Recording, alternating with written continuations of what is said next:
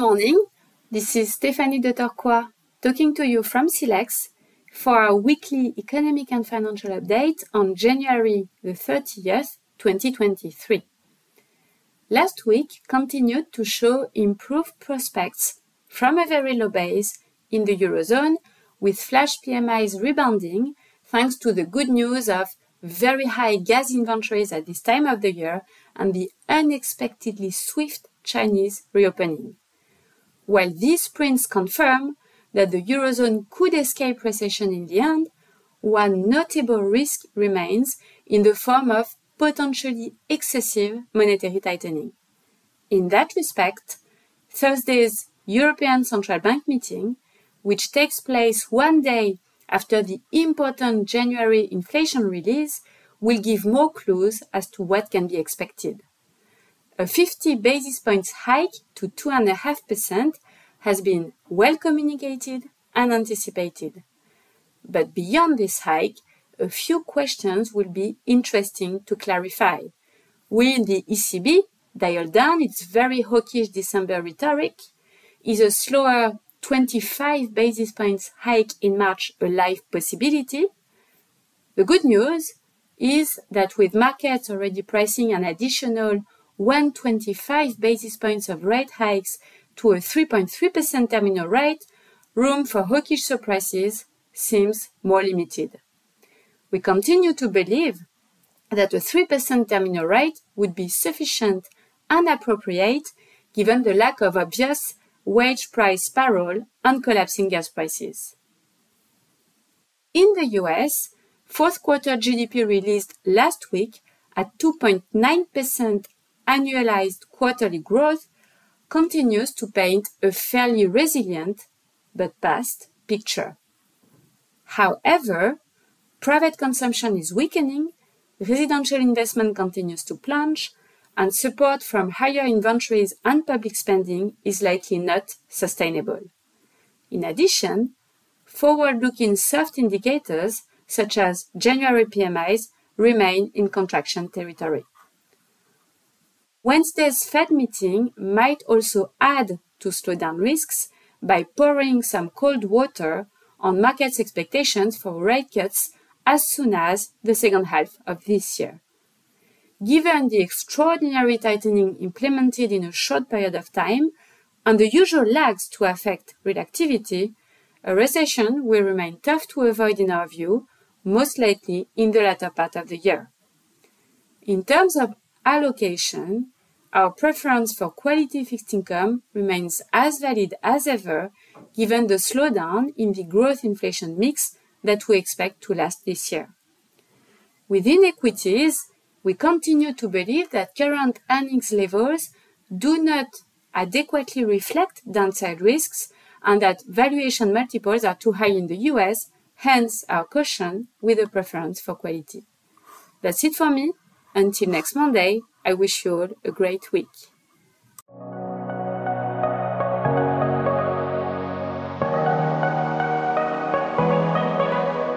This audio document is intended for information purposes only, and its content has no contractual value. It is not intended for people who are citizens of a country or jurisdiction in which its distribution, publication, provision, or use would be contrary to laws or regulations in force. This invitation does not constitute and should not be interpreted as an offer of investment service, investment advice, or a recommendation to buy, sell, or keep a financial instrument.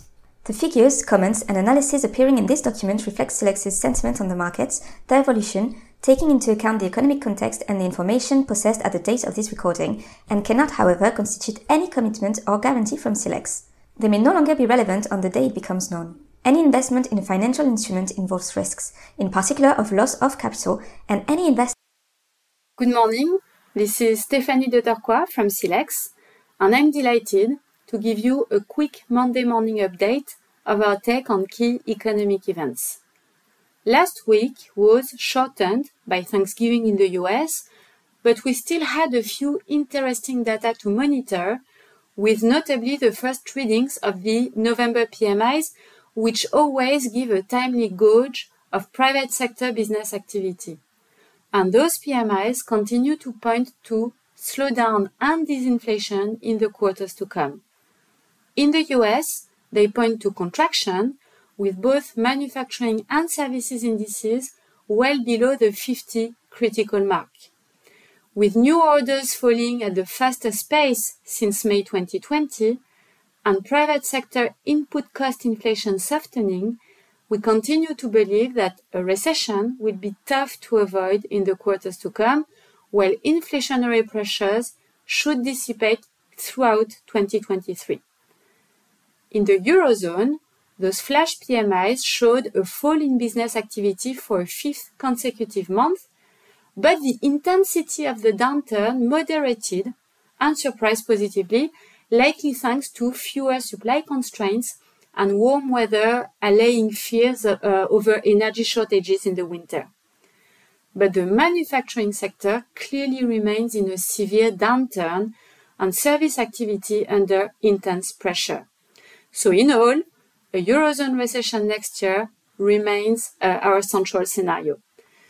Its severity will partly depend on the reaction function of the European Central Bank. Rising rates as high as markets currently expect, to 3%, would amount in our view to over-tightening and create more damage, while stopping earlier around 2.5% may limit somewhat the severity of the downturn.